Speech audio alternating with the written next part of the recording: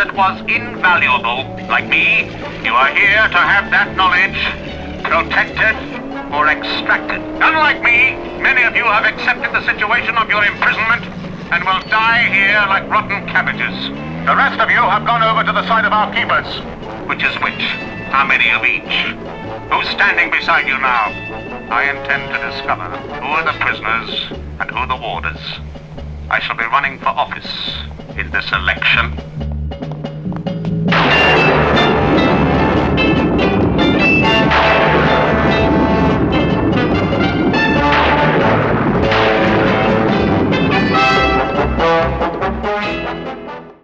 Welcome to Prisoner Worth Watching, where we're looking at this groundbreaking 50-year-old show about spies, paranoia, and politics that's more relevant now than ever.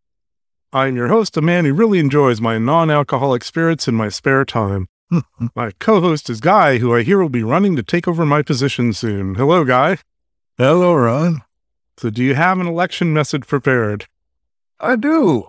It's vote for Ron. I'm busy enough. Okay, sounds good. So, context for today's episode, which is Free for All. This is written and directed by Patrick McGoohan, so that's definitely interesting. For some reason, he used a pseudonym for the writer, Patty Fitz. It wasn't a very subtle pseudonym. I don't really know why, especially it seems in the old days, people did this all the time where they would obscure contributions they'd made. I mean, I understood it like, I remember the old science fiction magazines, they would do that because they didn't want you to realize that half the stories had been written by the editor of the magazine. They wanted it to feel like they had a bunch of writers, so I understood that, but I don't really understand this. Yeah. I could see if it's like a union thing maybe, but, I don't know. It might be. I think the Writers Guild, I think you may be right with that. I don't know the details, but I've heard of such things happening before. Yep, who knows? Surprisingly little context for this particular episode. We'll have a little bit more to talk about at the end. So we will just jump into Free for All. All right.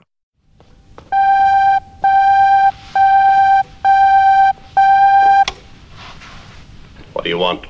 Number 6? I said, what do you want? You are number 6? That is the number of this place. Call from number 2. Good morning, good morning. Any complaints? Yes.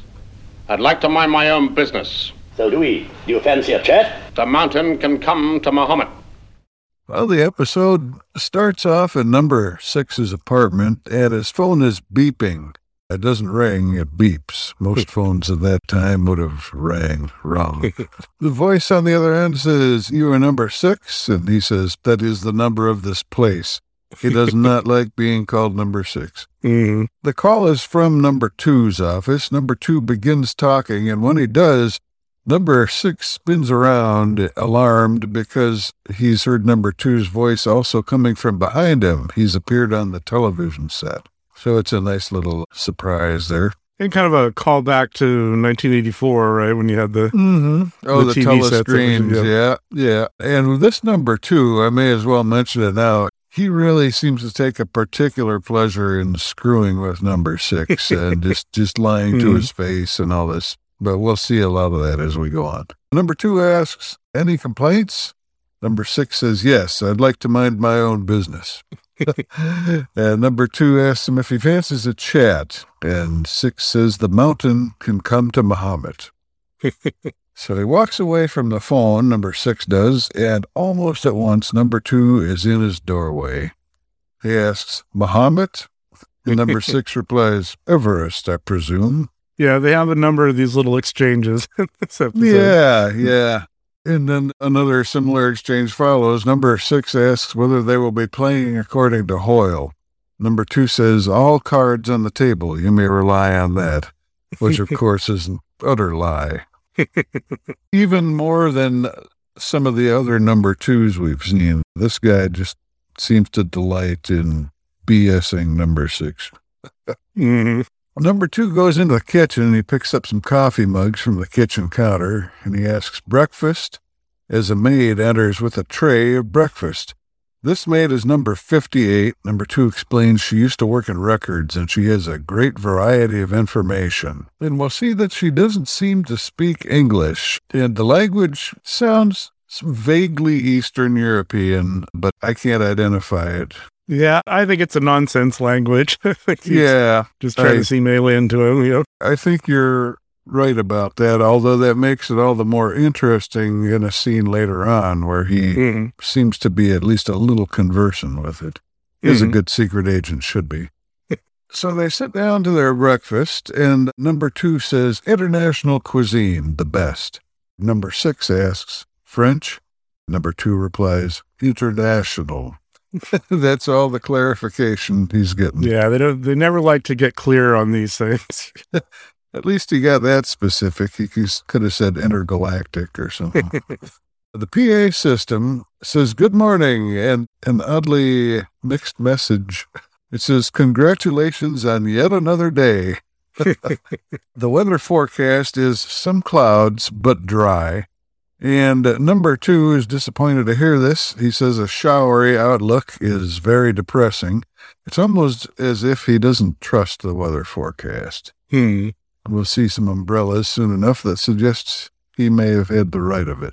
Number 2 says the election campaigns begin today. We make our choice every 12 months. Are you going to run?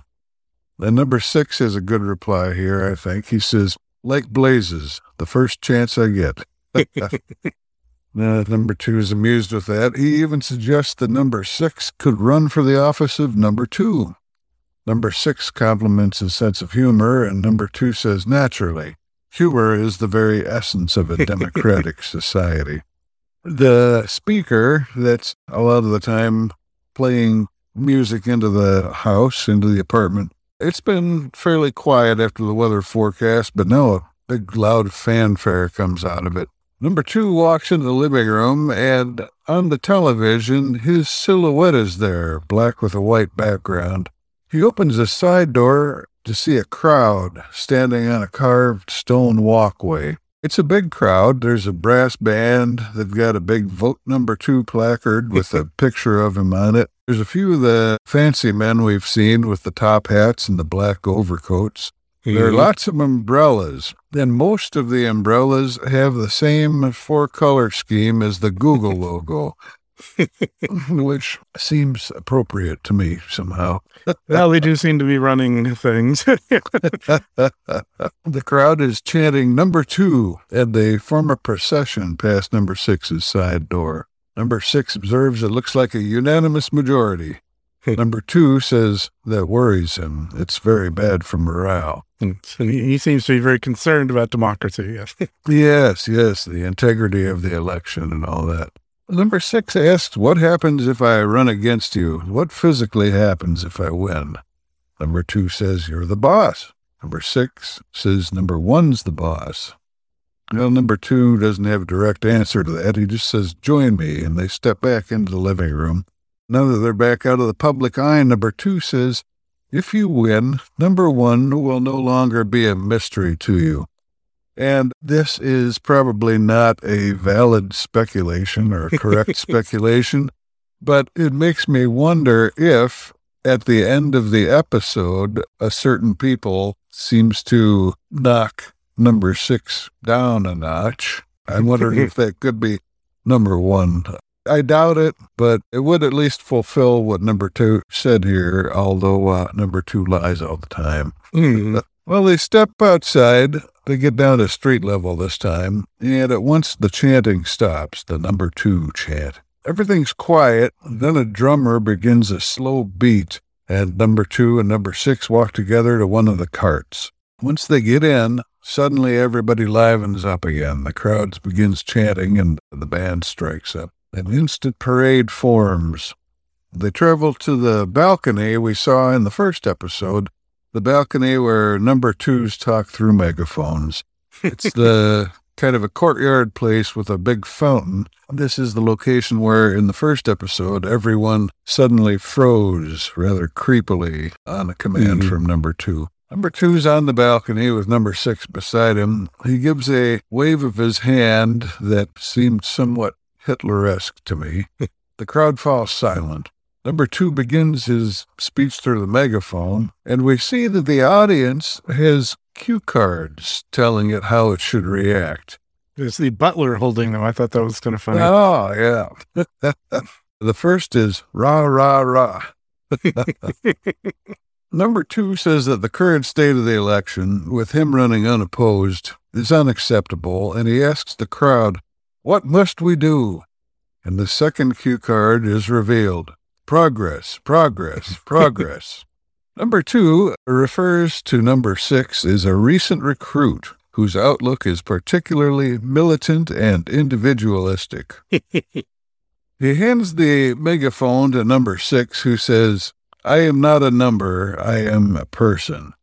And this is some excellent comic timing, I think, because number 6 is basically saying the theme to the whole show.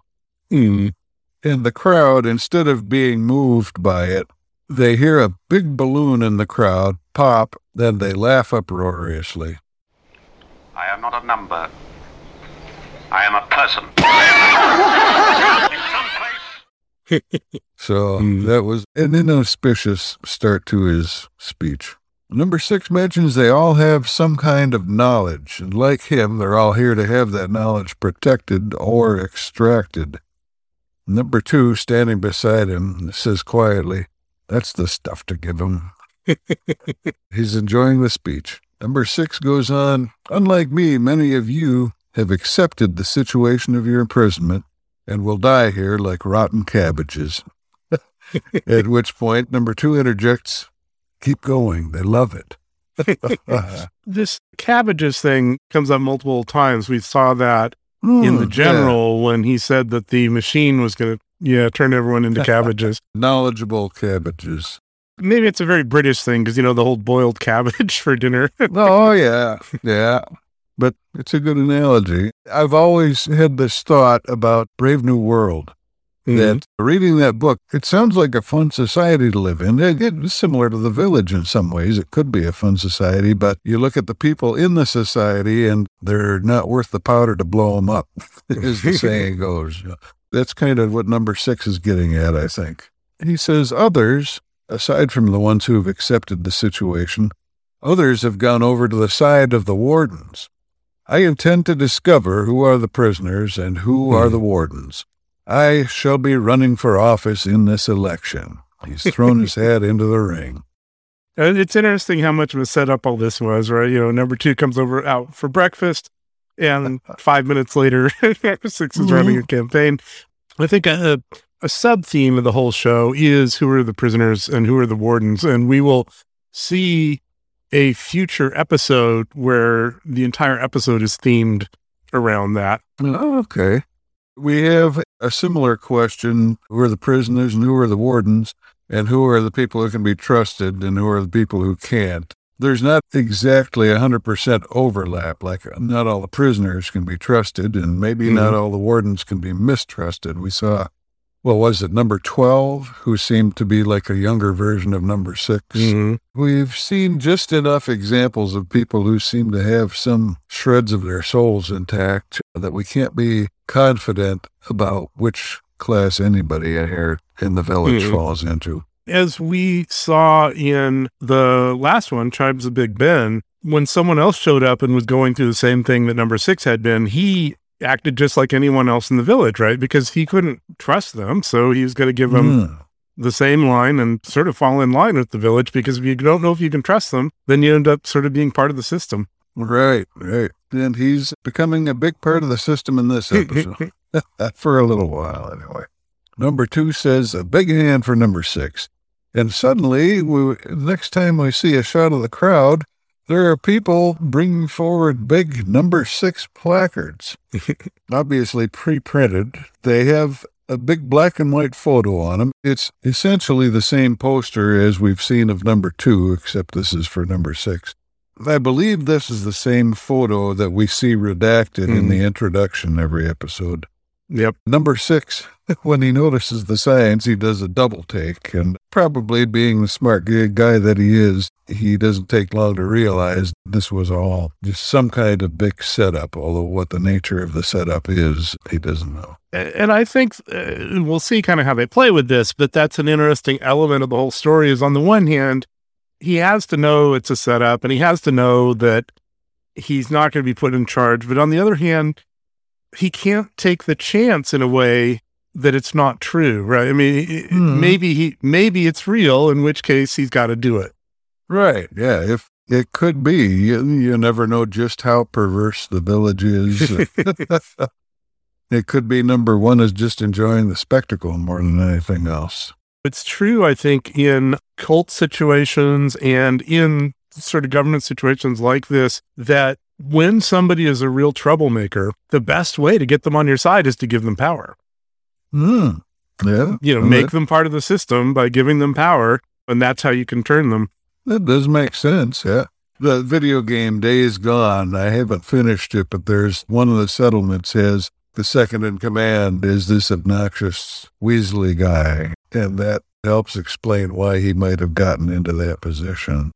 Well, I've also seen, I don't know how true it was, but I've seen in some of the movies and things about the concentration camps in Germany. They would have people from the concentration community, Jewish people, be the sort of wardens. They give them a little bit of power and then let them police their own, which again is another version of this, right? Right. And then there was, like Samuel L. Jackson in, what was it, Django? I don't know if you saw that. Django Unchained, yep. He's in the big house, and he is on the side of the plantation owner. Out of nowhere, Miss Laura come up with the bright idea of giving your ass to the LeQuint Dickey Mining Company. And as a slave of the LeQuint Dickey Mining Company, henceforth till the day you die, all day, every day, you will be swinging a sledgehammer, turning big rocks into little rocks.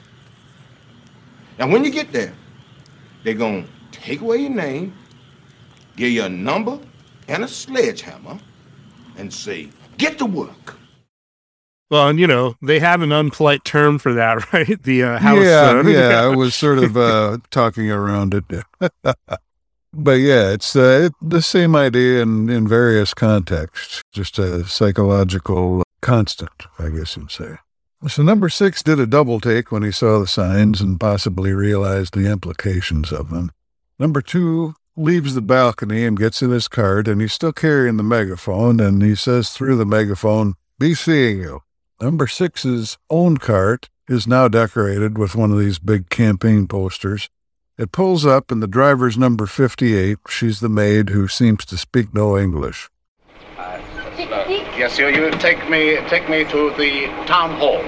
The town hall. Pasna.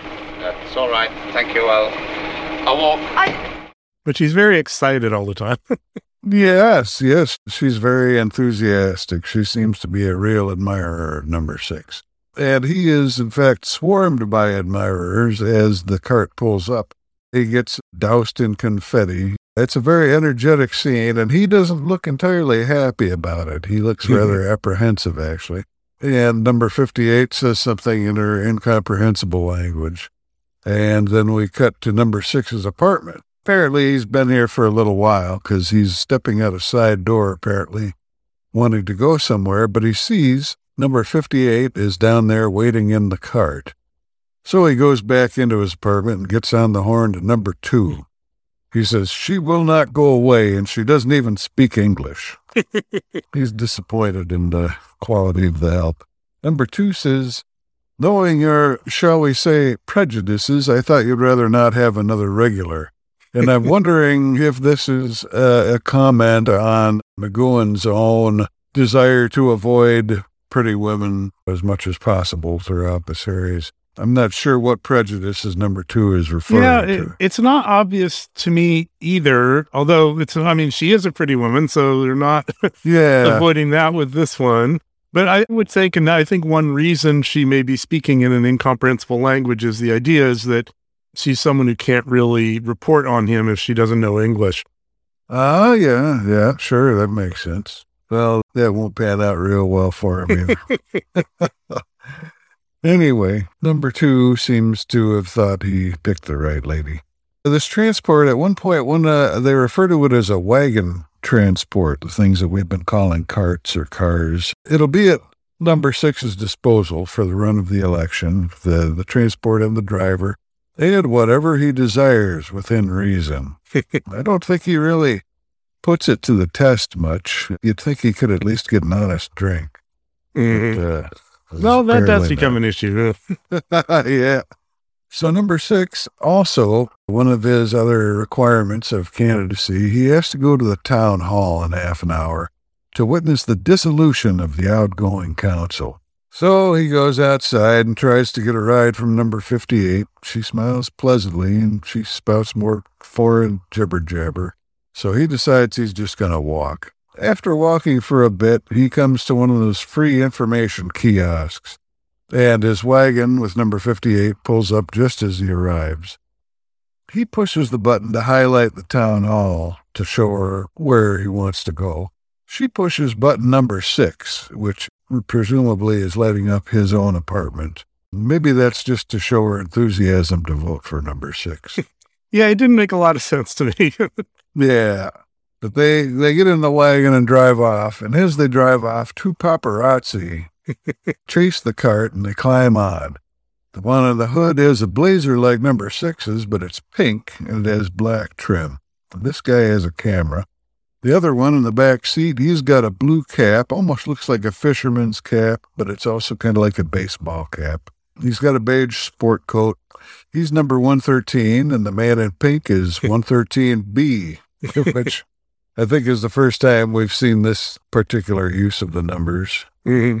Both of them contribute to the village newspaper, the Tally-Ho, which is what you say when you're off on a fox hunt. So number 6 is the hunted in this village. So there could be a little symbolism to that. And number 113 says, "We haven't had a candidate of your caliber for ages." Number 6 says, "Congratulations." Number 113 asks number 6 various questions. He asks how he'll handle his campaign. He asks about his internal policy and his external policy. Number 6 has no comment for any of those, so number 113 just writes down platitudes for the answer to each question. How are you going to handle your campaign? No comment. Intends to fight for freedom at all Smile. costs. How about your internal policy? No comment. Will tighten up on village security. Smile. What 113 writes down for external policy is especially amusing to me. Our exports will operate in every corner of the globe. So I imagine we'll be eating Village brand spaghetti sauce eventually. I'd buy it if I could, if somebody put that out. I like sure. the branding they do with the penny farthing, right? Yeah. So now the reporter asks, "How do you feel about life and death?" And now number 6 changes his answer. Instead of saying no comment, he says, "Mind your own business." And number 113 records, "No comment." They get outside the town hall, and 113B, the guy in pink with the camera, he takes off and waves goodbye. There's a paper boy nearby crying, "Read all about it." And that also appears to be 113B. Number 6 turns back to look behind him, and 113B is still there and leaving. So maybe these two are twins or clones.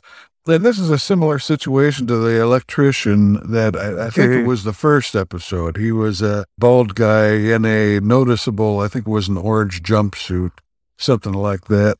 And he left his apartment and then saw apparently the same guy just walking along the paths. Yep.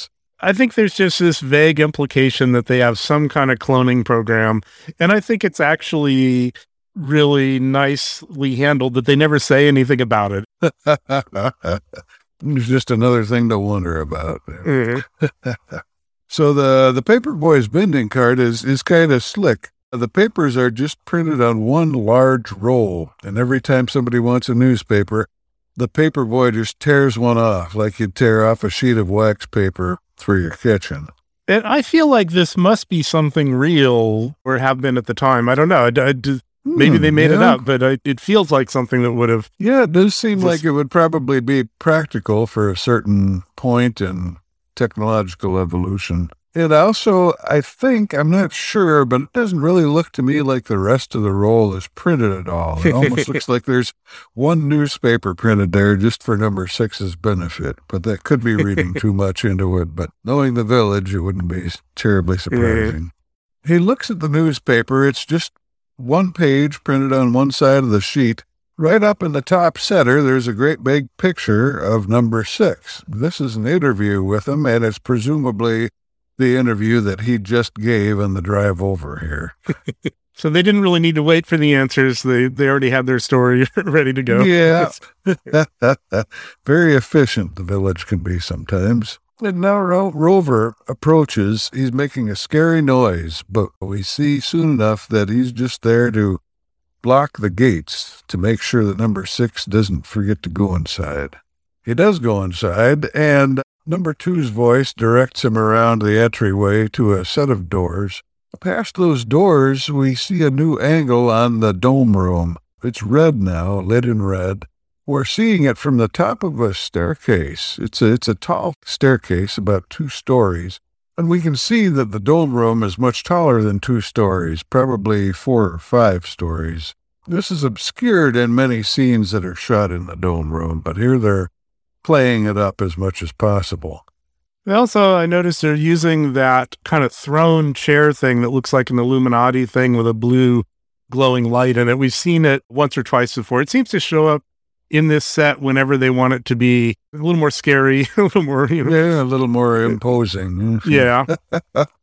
Yeah, that is down there on the floor of the room. You've got several members of the council arranged in a semicircle. And number 2 has the middle seat, which has the Illuminati eye and the throne and all that stuff. And that eye actually flashes on and off. It's lit with a blue light sometimes, and other times it goes dark throughout this ensuing scene.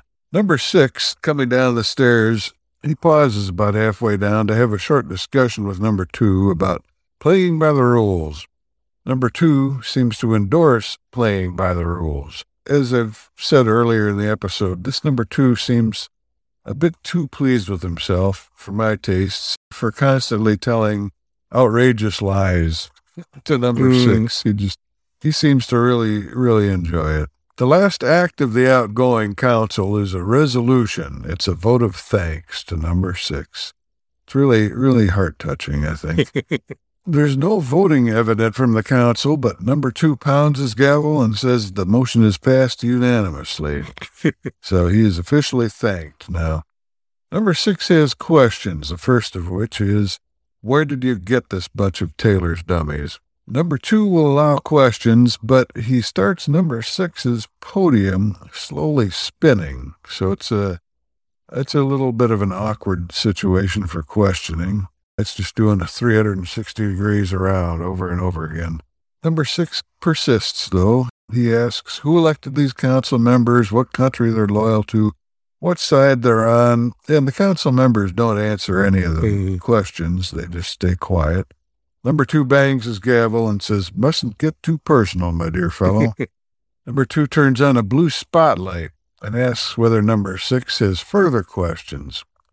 Well, 6 goes on to insult the fake democracy of the Village, and he asks why they don't just put everyone into solitary confinement and be done with it. Number 2 pounds his gavel some more. Number 6 goes on to insult the council some more, and he holds up the newspaper with the fake interview on it. He asks, is this how they tried to break you till they got what they were after? Number 2 bangs his gavel again. Number 6 tries to give a rousing speech to wake up the council, snap them into their senses, but number 2 pounds his gavel once again, and he turns on a brighter spotlight. Now he seems offended. He says this is a serious breach of etiquette. He starts the podium spinning again. He says the rules demand that you should undergo the test. Again, it's carried unanimously. The podium starts spinning faster, and number 2 keeps on banging his gavel. He's just gotten into a rhythm now. Well, he just gets really frantic as this podium is dropping into the floor with number 6. Number 2 is just going crazy with the gavel. Yeah. The rules demand that you should undergo the test. All those in favor? Carried unanimously.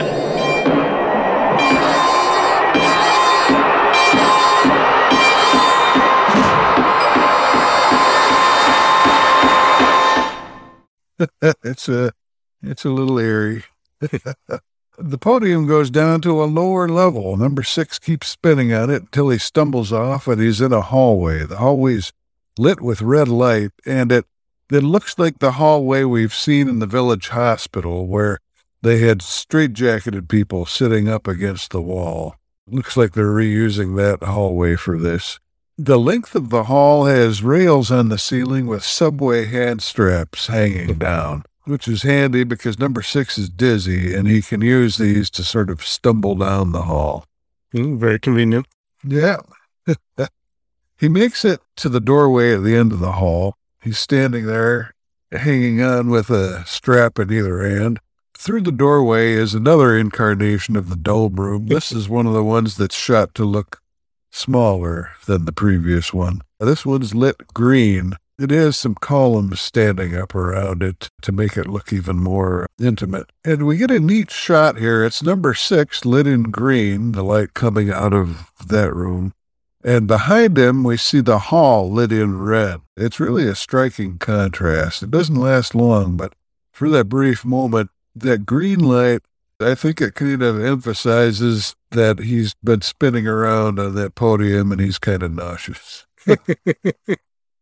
He looks dazed and he stumbles into the room, then he falls to the floor. In the room, near the center of the room, there's a man at a desk. This is number 23. He gets up and walks over to number 6. He says, "In case you're feeling violent, please let me assure you that I could be a friend." And he has a nice-looking guy, sort of an older, white-haired person. Yeah, kind of businesslike. He looks like he could maybe be a nice mentor or something.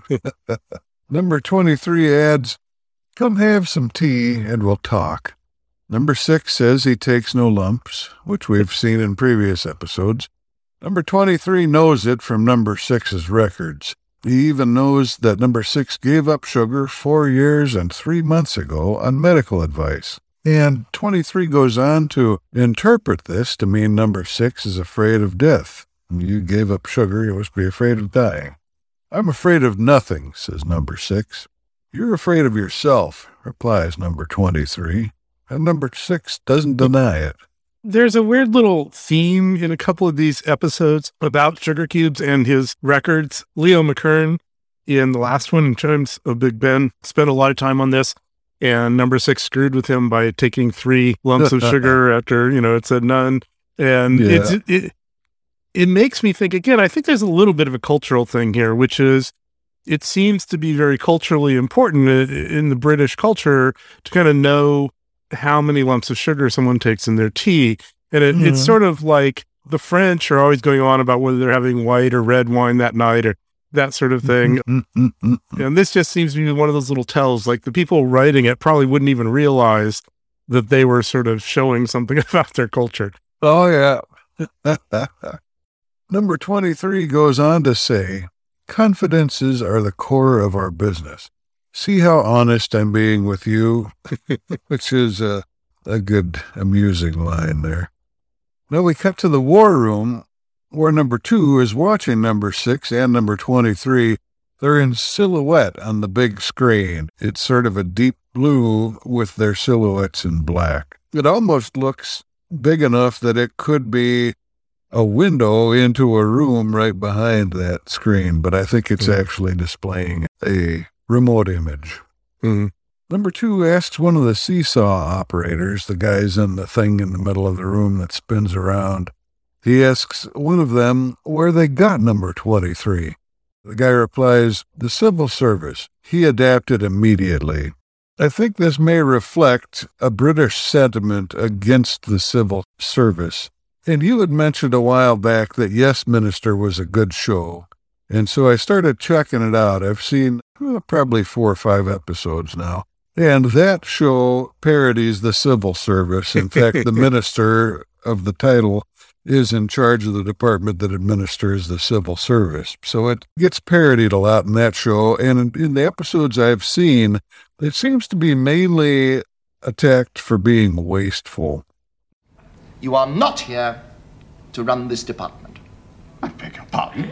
You are not here to run this department. I think I am. The people think I am too.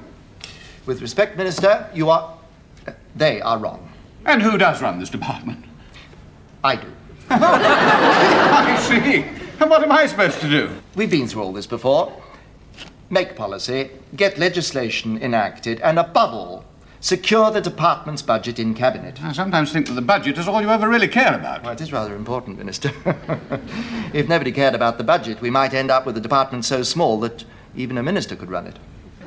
But in this case, I take the statement, he adapted immediately. I take it to suggest that number 23 is lacking a moral compass in some way. I think you're right. And I never even saw that as a joke, but I think it is a joke, absolutely, about civil service. Well, the phone rings, and number 2 is talking to someone who's high-ranking enough to scold him. It's probably number 1. Though this is a normal village cordless phone, it's not the giant number 1 hotline that we've seen before. The caller seems to be reminding number 2 to be careful not to harm number 6. And number 2 ends the call with an ominous assurance that certainly I'll warn them not to damage the tissue. This also seems to be it's a very common conversation, right? Where often number 2 wants to do more, and then they're told not to harm him. But it's an ongoing theme again. Right. And I guess that's to number 6's benefit. He might have been dead several times by now otherwise. Yeah, he's clearly very fortunate that they value him. And we've seen people around who clearly they didn't value and, are no longer quite right in the head. Yeah, we've seen people suffer. Have we ever seen someone killed outright that we know of? I mean, like there was the guy who, among the frozen people, who panicked and ran from Rover, but we never knew for sure that he died. I think in the last episode, and I don't think we talked about this in our podcast, but the number that the woman who was coming in replaced, Leo McKern said something about how they couldn't have a funeral because there wasn't a body for it, but he never explains what that meant, right? So I don't think we see anything directly, but there's sort of indirect implications. Yeah. Okay. Yeah, interesting. All right, so in the green room, just as number 2 is promised he'll warn everybody not to damage the tissue, number 23 picks up his phone and he confirms first stage only. He walks to number 6 wordlessly and takes his teacup. Number 6 seems kind of in abeyance or stunned for a moment. But as number 23 goes back to his desk, number 6 starts to get out of the chair. But number 23 quickly, very abruptly, he leans over his desk and pushes a button. And that sends number 6 into spasms and forces him back down into the chair. Yeah, and all of a sudden, number 23 is not being all friendly. Yeah. What's the deal with that? Number 23 turns down the lights and says this is the truth test. And now the big screen is lit up with number 6's silhouette from the side. He's on the right side of the screen looking to the left, and he's got 2 black lines coming out of his eyes, one going up, one going down. And we'll see that they act as ramps. On the upper ramp, a circle can slide down towards his eyes, and on the lower ramp, a square can slide up. So the shapes, the circle and the square, they start off at the left side, and they move closer to number 6's face, depending on his mental answers to these questions that 23 is asking. Number 6 doesn't answer questions aloud in this scene. They're detecting what's going on in his head somehow. I think if they could do that, then theoretically they could just ask a whole bunch of 20 questions to find out why he resigned. But maybe that just hasn't occurred to them yet. Well, and also calling back to 1984 a bit, while they clearly care about the answer, I think part of this is forcing him to give the answer. Right? They want to break him in the process. It's not enough for them to buckle under. They have to repent. Yeah. Well, number 23's first question is why number 6 wanted to run for office. First, The circle slides down towards number 6's silhouette's eyes, and this indicates he's thinking a lie. Then the square slides up, and this means he's thinking the truth. Number 23 asks whether number 6 meant to start an organized breakout. And it's apparent that number 6 is being evasive in his head. So number 23 lectures him a little. He gives him a bunch of double talk about how number 6 mustn't think only of himself, and he has a responsibility. Where, of course, number 6, he wants to liberate the villagers. The last thing he's thinking of is, well, not the last thing, but he's thinking of himself as much as he's thinking of the villagers. So number 23 is just obviously talking trash here. Number 6, meanwhile, he seems to be engaged in a mental struggle. He's sweating and shivering. It might be because he's trying to resist the machine. There could be a variety of reasons. He's had this tea, and that probably had something in it. So there's various factors at work here, I think. The circle and square slide around a bit more as he's questioned more, but finally they seem to get into sync, and they converge on the silhouette's eyes. And when this happens, number 6 convulses, and he passes out.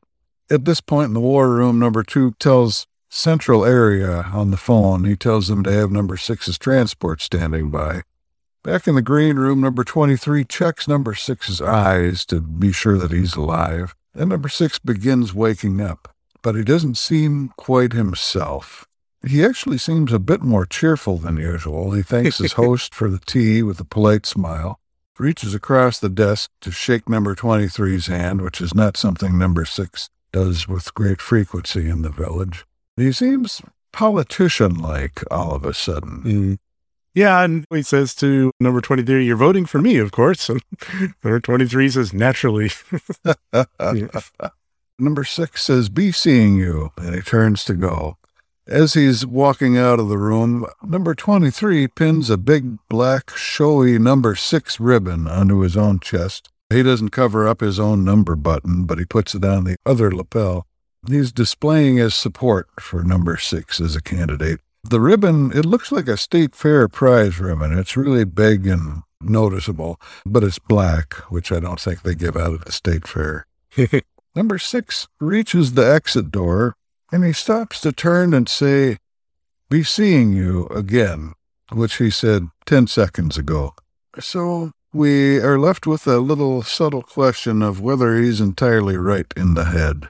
He goes through the door, and it's the front office of the Labor Exchange. This is the place we've seen before with all the inspirational signs in it.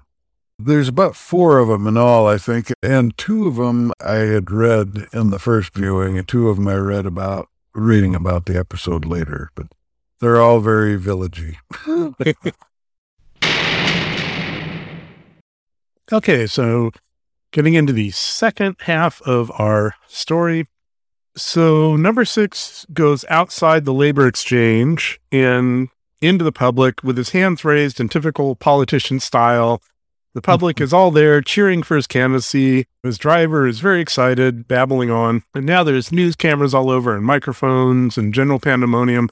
But unlike his usual approach to these things, which would be closer to mine, where he would run away from them, now number 6 is fully into it. He's in politician mode. He's smiling. He's giving glib answers. Yeah, it's very un-number 6. Yeah, and we get Guy's favorite, more village marching music as he's going along.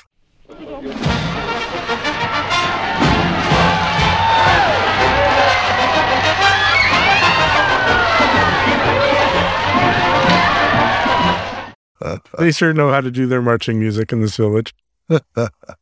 Then we're in number 6's apartment, and he's watching himself give a speech on TV. And again, it's a very politician speech. The community can rest assured their interests are my own. And he promises security, which is kind of a funny thing to promise in the village, because how do you get more secure than the village? Yeah, and it's also classically, a lot of thinkers over the years have always raised a dichotomy between freedom and security, that increasing one often tends to decrease the other. And number 6, in his normal state of mind is all about freedom. So now promising security is his primary goal is a little suspicious. He's also, I'm not sure if he's come up with this or if he picked it up from the village, but he has a little salute that goes with the phrase, "be seeing you now," or he makes an okay sign, touches the thumb and forefinger together, and he briefly brings it up to his eye, just quickly like a brief salute, but that seems to be becoming a thing with him, at least with the candidate version of him. Mm. Well, I think that's always been there, but I would actually have to go back and check because I'm so familiar with this salute that I may have been interpreting it into previous times when he or others said, "be seeing you." Yeah, it very well may have appeared in the past, but if it has, I don't think it's been with the frequency that we see it in this episode. Yeah, that's true. He gives the maid/driver a pep talk. Although you've only been here a short time, my dear, there's only one thing to learn, and it can be learned very quickly. Obey the rules, and we will take good care of you. This is clearly not the number 6 we're used to. Right. And then we get this really odd sequence where he suddenly, and he does this a lot in this episode, where he'll go from kind of jolly to mean in no time at all. He's trying to get her to say, "be seeing you" in English. She keeps speaking in her language, and he's getting madder and madder at her for not doing it in English.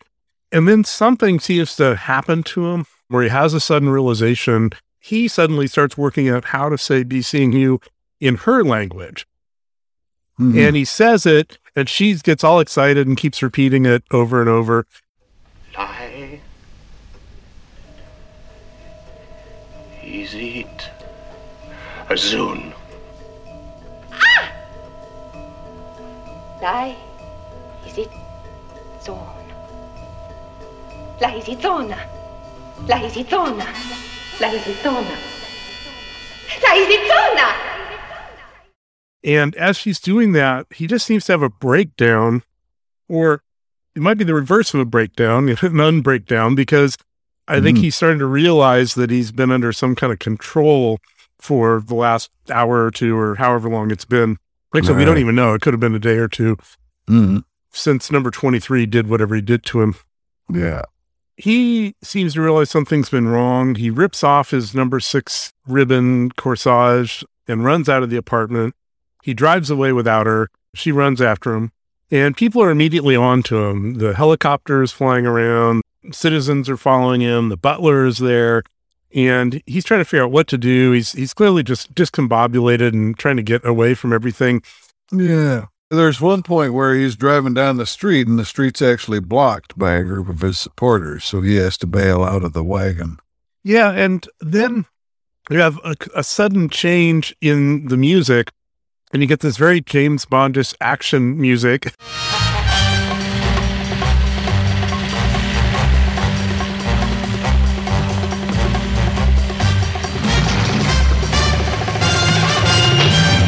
Followed by a very James Bondish action scene where he sees a couple of workers with a motorboat, which is maybe a little unwise of the village to have a motorboat hanging around because obviously people might try to use it to get away. Which what he does, he jumps into the boat. There's a couple of these guys there. He drives off with them in the boat, and we get a classic action fist fight where he's simultaneously driving the boat and fighting with these guys and trying to throw them off. And it turns out that number 2 is in the helicopter following along. Yeah. And I wanted to mention here that you called it James Bondish, and that was exactly the thought that I had. So I think this is a good place for a sound clip so that people can compare and contrast.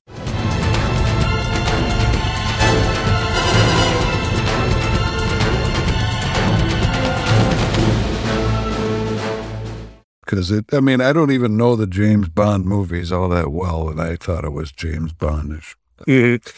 I'm curious how intentional it was. I mean, he directed this, so it must have been his choice because his whole shtick was being James Bond, but not being James Bond, right? Not going after the women, not using guns to kill people. So it's really interesting that as the director and writer of this episode that he included this sequence. Oh, yeah. So number 2 is following along in a helicopter. And number 6 falls out of the boat. He's hanging on. There's one minion left that he didn't manage to get off. The minion has a big pipe. He's about to bash his head in with it when number 2 reminds him to be careful. They're not supposed to damage the tissue. Number 6 manages to knock this guy off the boat and drive off. Number 2 is following along, telling him to stop before it's too late. You know, he's been being so reasonable recently, doesn't want him to ruin it.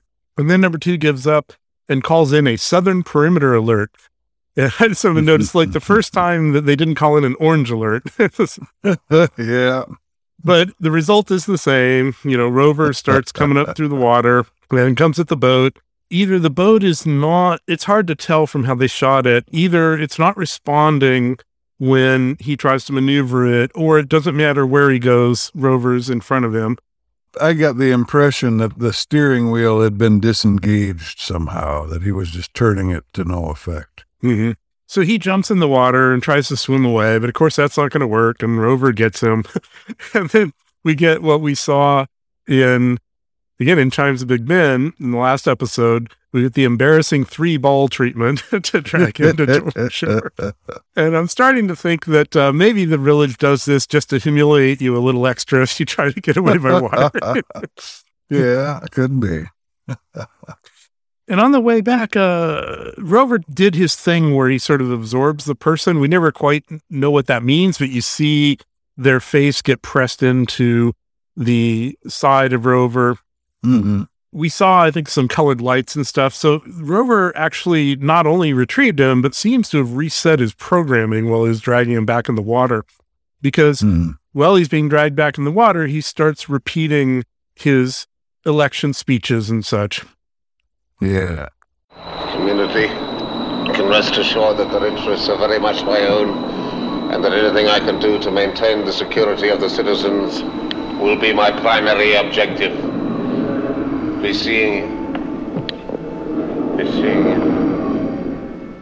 And then an ambulance shows up and takes him to the hospital. But in the hospital, he has fragmented dreams of everything that's been happening the last few days. I don't think there's anything really new in there. I mean, they do have a little Easter egg or two, like the people who are carrying big election signs down the street, the signs are blank instead of having one of the candidates on them. So, you know, there's just some little weird differences, but it's not like there's some realization or anything from this dream that I could tell. Yeah. Then we kind of see what's happening, or they bring him from the hospital to his apartment and put him in bed. And over the bed, there's this lamp flashing. And at first, it just seems to be kind of a flashing lamp, but then it starts lowering over his head, and it's very menacing. It goes right down to his face. So you kind of get the impression that this is probably another form of mind control. Yeah. And next thing we know, he's outside giving a speech with a megaphone. Kind of interesting. There's a guy holding a big cue card with the entire speech on it in front of him, a few feet in front of him. And I'm going to guess this probably was how some political speeches were given before teleprompters, though I don't recall actually seeing that, and I'm old enough I should remember. Do you recall anything like that, where there's just a politician and there's someone holding a big sign in front of them with their speech on it? I've seen cue cards used for decades and decades, but I'm not sure about political speeches. I mean, in the old school, the politicians would just know their speeches. Or else, I think, well, Lincoln famously wrote the Gettysburg Address on the back of an envelope, so it always helps to have some kind of notes. Right. Another little weirdness, while he's giving this impassioned speech, everyone listening is completely still and silent. You don't really know if they're reacting or not. But then when he reaches the end, at the very same instant, all of them kick into action and start chanting and cheering and going into hyper mode. Yeah. Then we see elsewhere, number 2 is giving his speech, I think on the same balcony as he said that number 2s give speeches on. And very few people watching him. They have no enthusiasm. He's kind of stuck because he's having to say, well, you know, number 6 is a really good guy and he has all these qualities. But I warn you, he doesn't have the experience to manipulate such a community as ours. That's an interesting phrase to use. And number 6 drives by giving a mobile speech. He's got a megaphone, he's driving around, people are following him. He's got the marching music. And he drives up to where number 2 is, and they do a little live negative campaigning against each other. He asks number 2 what he does in his spare time. And number 2 says he has no spare time. And number 6 immediately uses it against him. See, he's working to his limit. Number 2 asks what number 6 would do if he got spare time as leader. And number 6 has a pretty convincing answer. He says, Less work and more play. less work. And then he seems to think about it for a moment, and more play. And everybody likes that answer. It's also a very not number 6 answer, I think. But Yeah. he might get my vote. Yeah, sounds good to me. Now we go seemingly later that night to a restaurant, and number 6 is at a table with the maid/driver, and he is looking out of it, even though they don't have alcoholic drinks here, but he looks like he's drunk, and he's really in a bad way. Yeah. The waitress comes over, and she cheerily offers various non-alcoholic spirits, and she keeps repeating, looks the same, tastes the same. And number 6 yells at her to get out, as I feel any man of honor would. Definitely, yeah. My theory here could be wrong, but it's that I think his drugs, mind control drugs, are wearing off, and I think this is having the same effect on him as when Bender from Futurama runs out of booze, he starts to get drunk. It's the absence of booze that makes him drunk, and I think whatever these mind control drugs do, I think when they wear off, they make you erratic. I think that's a good point, and some stuff we're about to see in the story probably supports that. Yeah. So perhaps like Bender would be, 6 is insisting he needs actual alcohol, and he turns on his driver and he accuses her of spying on him, and then he insists that she get him a drink, presumably a real drink. And she's trying to calm him down. She takes him out. As they're walking out, and it's funny because the restaurant they're in, which I think we may have seen one time before, is called the Cat and Mouse. Just a little, I think, another reference to the Prisoner approach to things here. And he's all whacked out and half repeating his election phrases, like I say, just acting very oddly. And she drives him to a cave. We've seen this location used for a couple of things. And she points to the cave and promises he can get a drink inside. She's miming all this because she can't speak English. And then she runs away from him. He goes into the cave, and it's very different than other village locations we've seen. It's kind of down and dirty, and pretty clear that it's sort of a speakeasy. There's a guy tending a still, and there's some old guy with a blanket over his head at a table drinking. Looks like a nice place to have a drink. I'd go there. Yep. And number 6 immediately demands a double and turns to the old man. The old man takes the blanket off, and it's number 2. And he's not in a good way. He seems to be drunk and depressed with how the election is going for him. Number 2 tells number 6, there's no surveillance here. He calls it the therapy zone. You can come here to maintain your alcoholism in perfect privacy. That's how I like my places to be.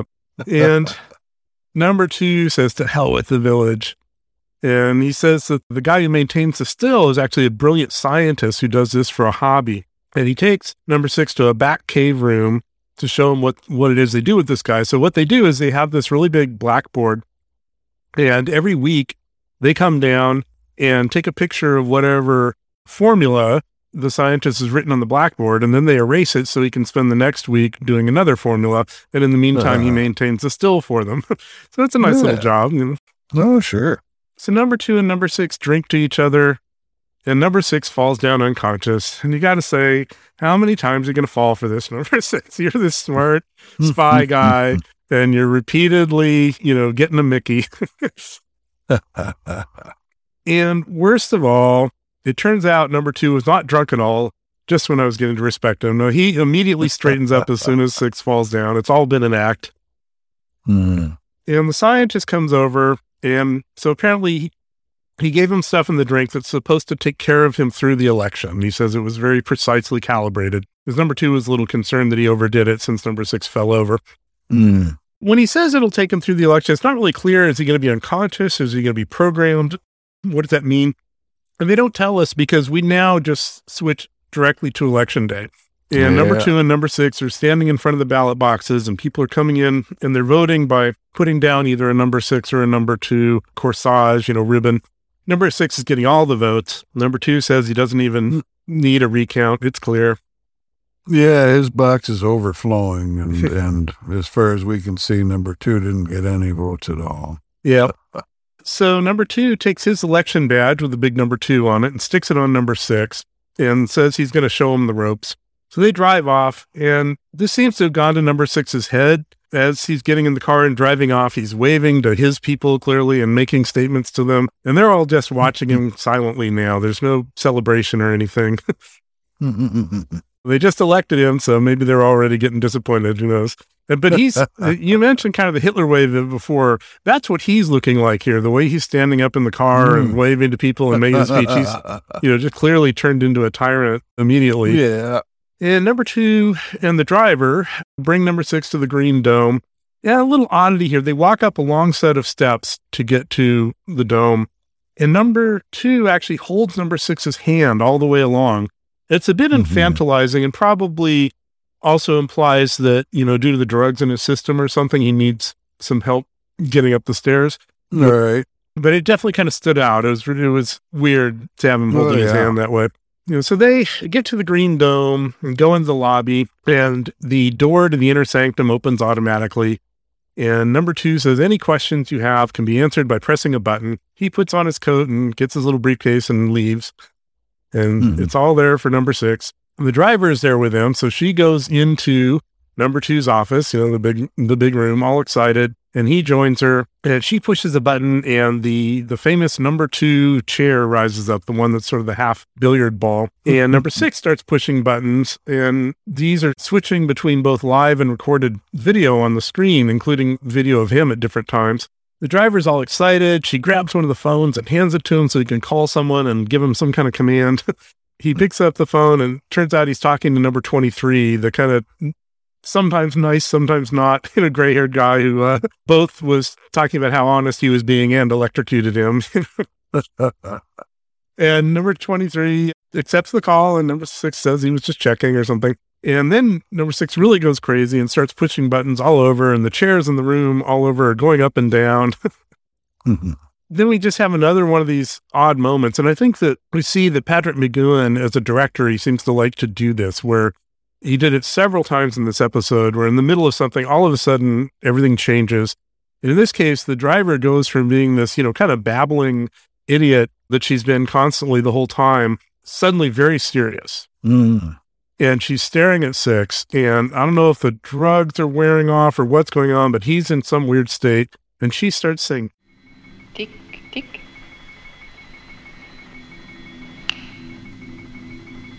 Tick, tick.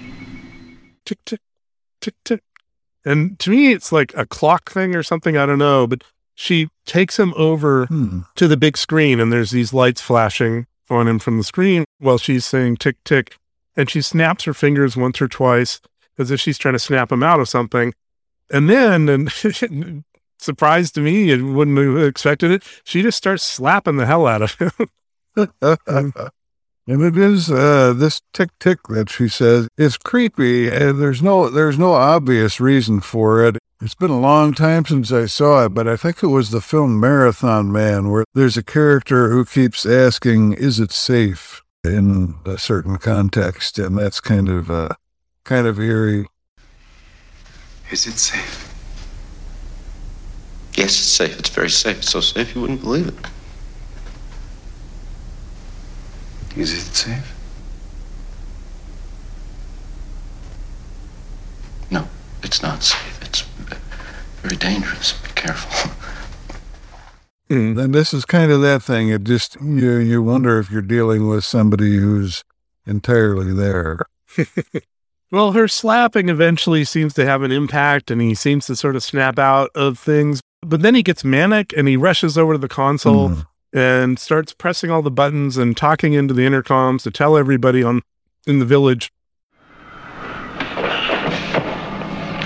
This is our chance. This is our chance. Take it now. I have command. I will immobilize all electronic controls. Listen to me. You are free to go. You are free to go. Free to go. Free to go. And we get a shot outside of one of the speakers, and what he's yelling actually is being broadcast around the village, but it appears no one's listening. There's no reaction. We see a shot of some people walking around in one of the center areas. They're not paying any attention. And he says something in here that I thought was provocative.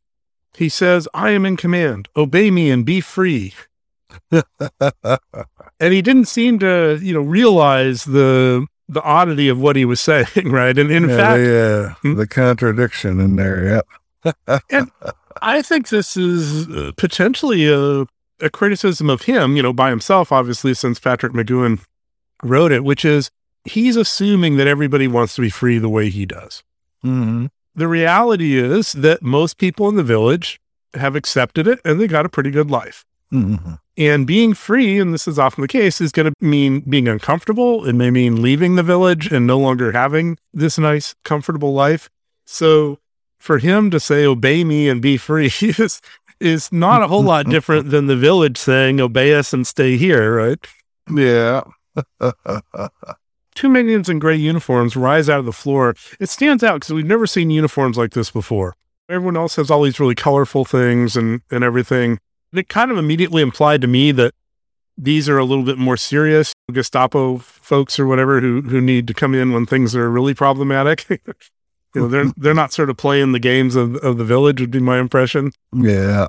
Number 6 evades them and runs out a door, and we're back into some kind of cavern. And again, we just get one of these weird scenes where there is a green rover-like thing, a ball, and half a dozen guys are sitting around it in a circle, staring at it, wearing sunglasses. It makes no sense. They don't explain it in any way. Yeah, they're probably doped to the gills. Now number 6 is stuck and has to fight the minions. And a little different than usual, because normally he's the James Bond type, and we've seen him before, like in A, B, and C. He dispatched everyone who was sent up against him. This time, they beat the crap out of him. In fact, I read about it in this case on Wikipedia and reading about the episode. This is one of 2 scenes that got cut down by the censors because they felt it was too violent. And this part got restored in the version that we're watching. There was one other part that got lost and wasn't restored, and that was when he was in the restaurant with the driver. He spent more time there and did kind of a karaoke singing of some of his election stuff and everything. So we missed out on that. Yeah. So he has beat the crap out of. He's literally one of the, I think, only times, and maybe even in The Prisoner, we see blood. He's got blood coming out of his mouth. Yeah, we did see when he got stabbed when he infiltrated that facility, and he was going to play that recording. Yeah, and in that case, it was a plot point, right? Because when they saw the blood, they could identify it. I think that's true, and I would argue this is the only time we've seen blood that was really someone actually gets hurt, right? And it's a result of that. Yeah. And they put him on a gurney and bring him back to number 2's office. And our driver is now standing there in the center looking very different. She's standing up very straight. Her face is no longer in this kind of a moronic, cheerful state that it had been throughout the episode. She's looking very severe. And she is wearing number 2's election badge, the one that he put on number 6's chest. And she suddenly speaks English very well. And she says, "Will you never learn? This is only the beginning. We have many ways and means, but we don't wish to damage you permanently. Are you ready to talk?" She kind of peppers him with some questions. And he's so out of it, obviously, he couldn't talk if he wanted to. They take him by ambulance to his apartment. And the former number 2 is in the helicopter on the phone, asking if things went according to plan. And she says, "Everything will work out in the end. Give my regards to the homeland." Which, an ongoing question is this place run by just one side or more than one side? This would be one of those hints of one side running it. And presumably not the British side, as she's calling it, the homeland. But, yeah. And that's the end of our episode. So let's talk about the actors. We have another number 2 kind of stands out, I think. What do you think of, I guess the original number 2? Let's put it that way. Well, I think the actor did a good job, but as far as likable number 2s, this one, I didn't care for him much because, well, I won't get too far ahead of myself, but he's just kind of a jerk. I mean, he's even by the standards of number twos who are by definition jerks. I mean, he's just more jerky than most. Well, it's an interesting contrast with Leo McKern, who there's some equivalences in that they both seem very enthusiastic, right? And certainly both very into their jobs. But Leo McKern made an actual sincere connection with number 6 and had his discussion about how he thought the entire world should be the village. And he clearly had a sort of philosophy. Yeah. And I don't think this guy has a philosophy. I think he's just here to do his job. Right. But yeah, I thought as an actor, he did good. I think if anything on rewatch, I always loved Leo McKern. He's a real standout number 2, but I'm appreciating the other number 2s probably more than I have in the past. And one of the smart things about the way this show is structured is that they could bring in some really good stage actor or some well-known person to just do one episode, right? And get to play kind of a meaty role. Oh, yeah. Yeah, the number 2s have all had fun things about them so far. You know, they all have their own personality, so it's worked well for me so far, I'd say. Well, how about our driver / actual number 2? Or I guess it's not that she was the actual number 2, it's that she graduated into the role when the first guy left. Yeah. And she may have been number 1. I mean, number 2 did promise that if number 6 got elected, he'd get to find number 1. That's possible. On the other hand, when she was standing there, she had the big number 2 on her chest. So you have to make your own choice. Yeah, who can say? Yeah, I liked her. She was fun. And when she's being enthusiastic, I mean, she's very convincing, being just sort of a bubble-headed admirer type. It's enjoyable. Yeah. And her switch to seriousness was also worked pretty well. Yeah. Then we have really the only other kind of character you notice in this, which is number 23. So he was the guy who was simultaneously nice and not nice and electrocuted him, seemed to do the first brainwashing of him in this episode. What do you think of that guy?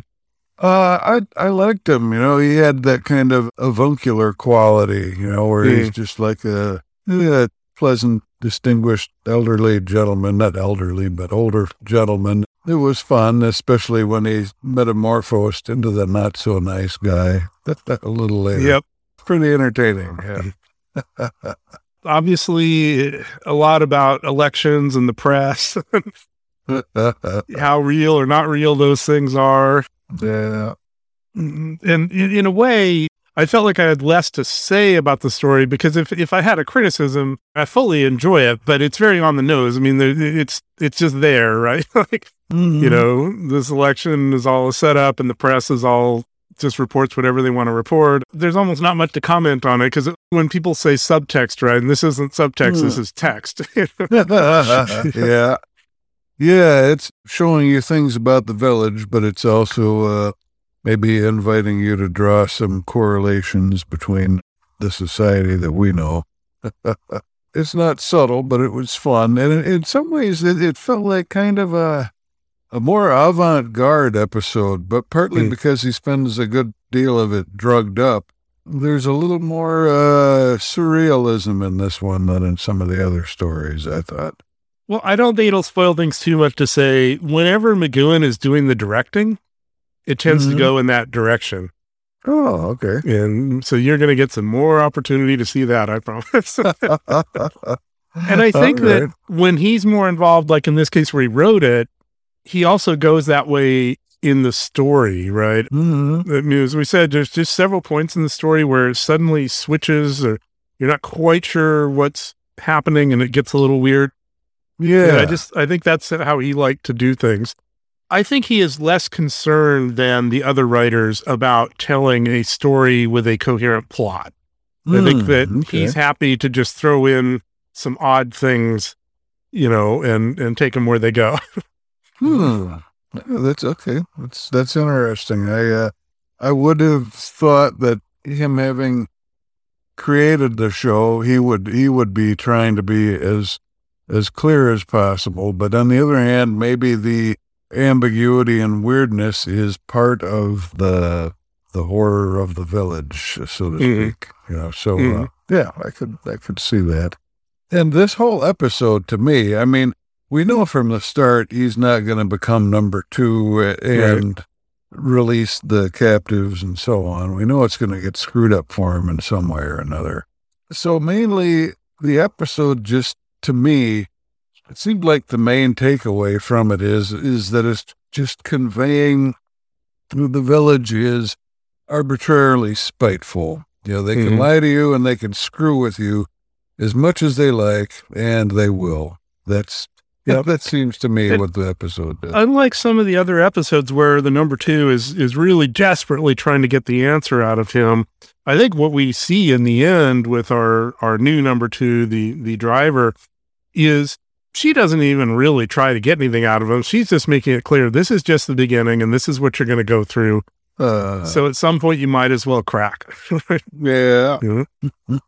So in terms of order, this was the second episode to be produced, and it's often placed second or third in the order of showing things. And I make it a little bit later because even, I think I talked about it up front, there are aspects of this story that clearly have it being one of the first ones. You know, he's still refusing to call himself number 6, and we've already watched episodes where he had accepted that.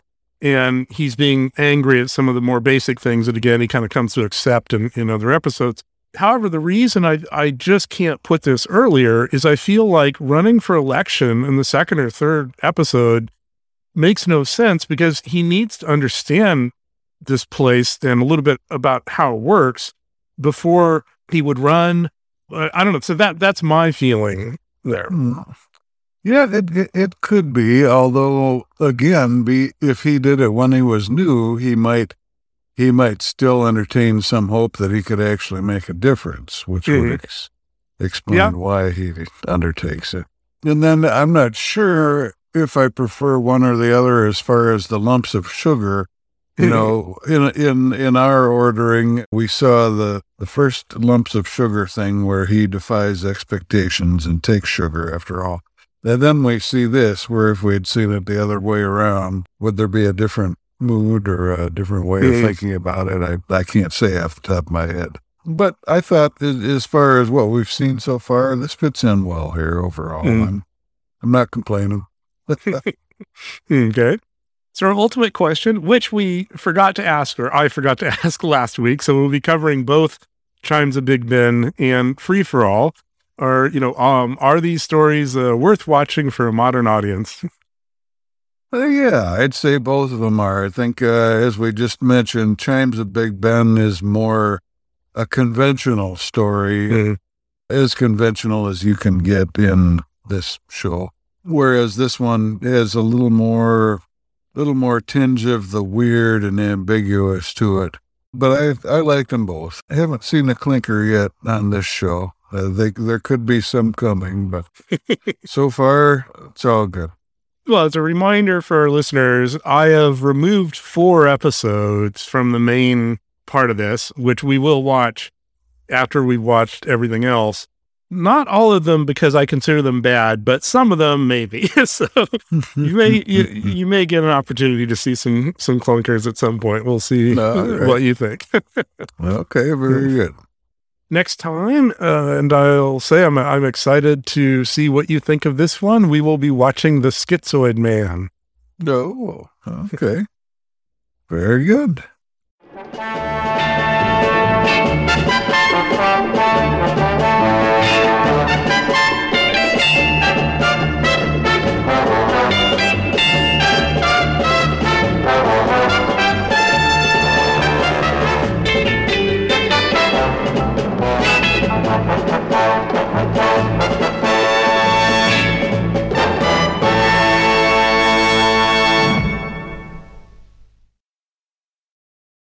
Also, the idea of this thing is being able to indicate whether he's telling the truth or not. It gets to this obsession culture has had with lie detectors over about the last 70 years. There's a very weird history there where one of the initial creators of the lie detectors is the author of Wonder Woman, oddly enough. And then there's a whole very, very kinky, weird background to Wonder Woman in that guy's life. And even now, we use them all the time. And again, I've said before, one of my obsessions is reading about, how to deal with things if you're being interrogated. And the reality is that lie detectors basically don't work, but that doesn't mean they're not effective.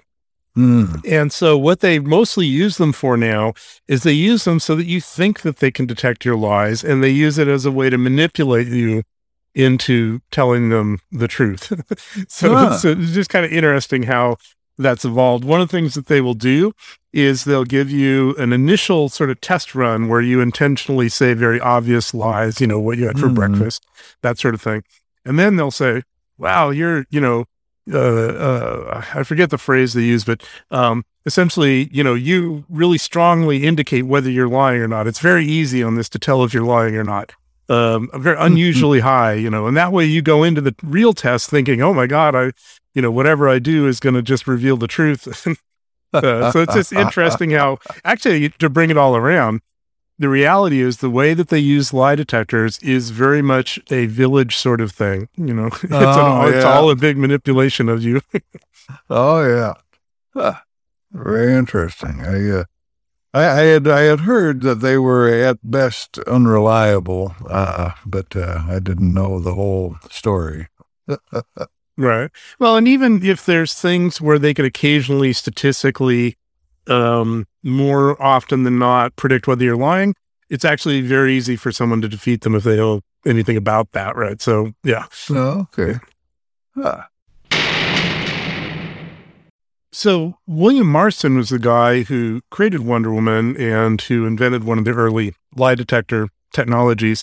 And one of the really interesting things, you remember there was the controversy back then. Frederick Wortham was the guy going after comic books, saying that they were, perverted and, had secret stories in them. And his big thing was that Batman and Robin were really a gay couple. And, this was teaching children about homosexuality and all of this. And the funny thing is, he was just pointed at the wrong comic book, because William Marston was into sort of BDSM stuff, and he and his wife, there was a third woman who, we can't fully know, but appears to have essentially been a sex slave of theirs. And his wife and this woman, both as kind of a sign of this relationship, wore these bands around their arms or around their wrists, these wristbands. And the wristbands are, moved into Wonder Woman as deflecting bullets. And when he would write his early Wonder Woman stories, they kept getting annoyed at him because every story would have Wonder Woman get all tied up in a very elaborate manner and have to be saved. And they kept saying, will you please stop tying her up?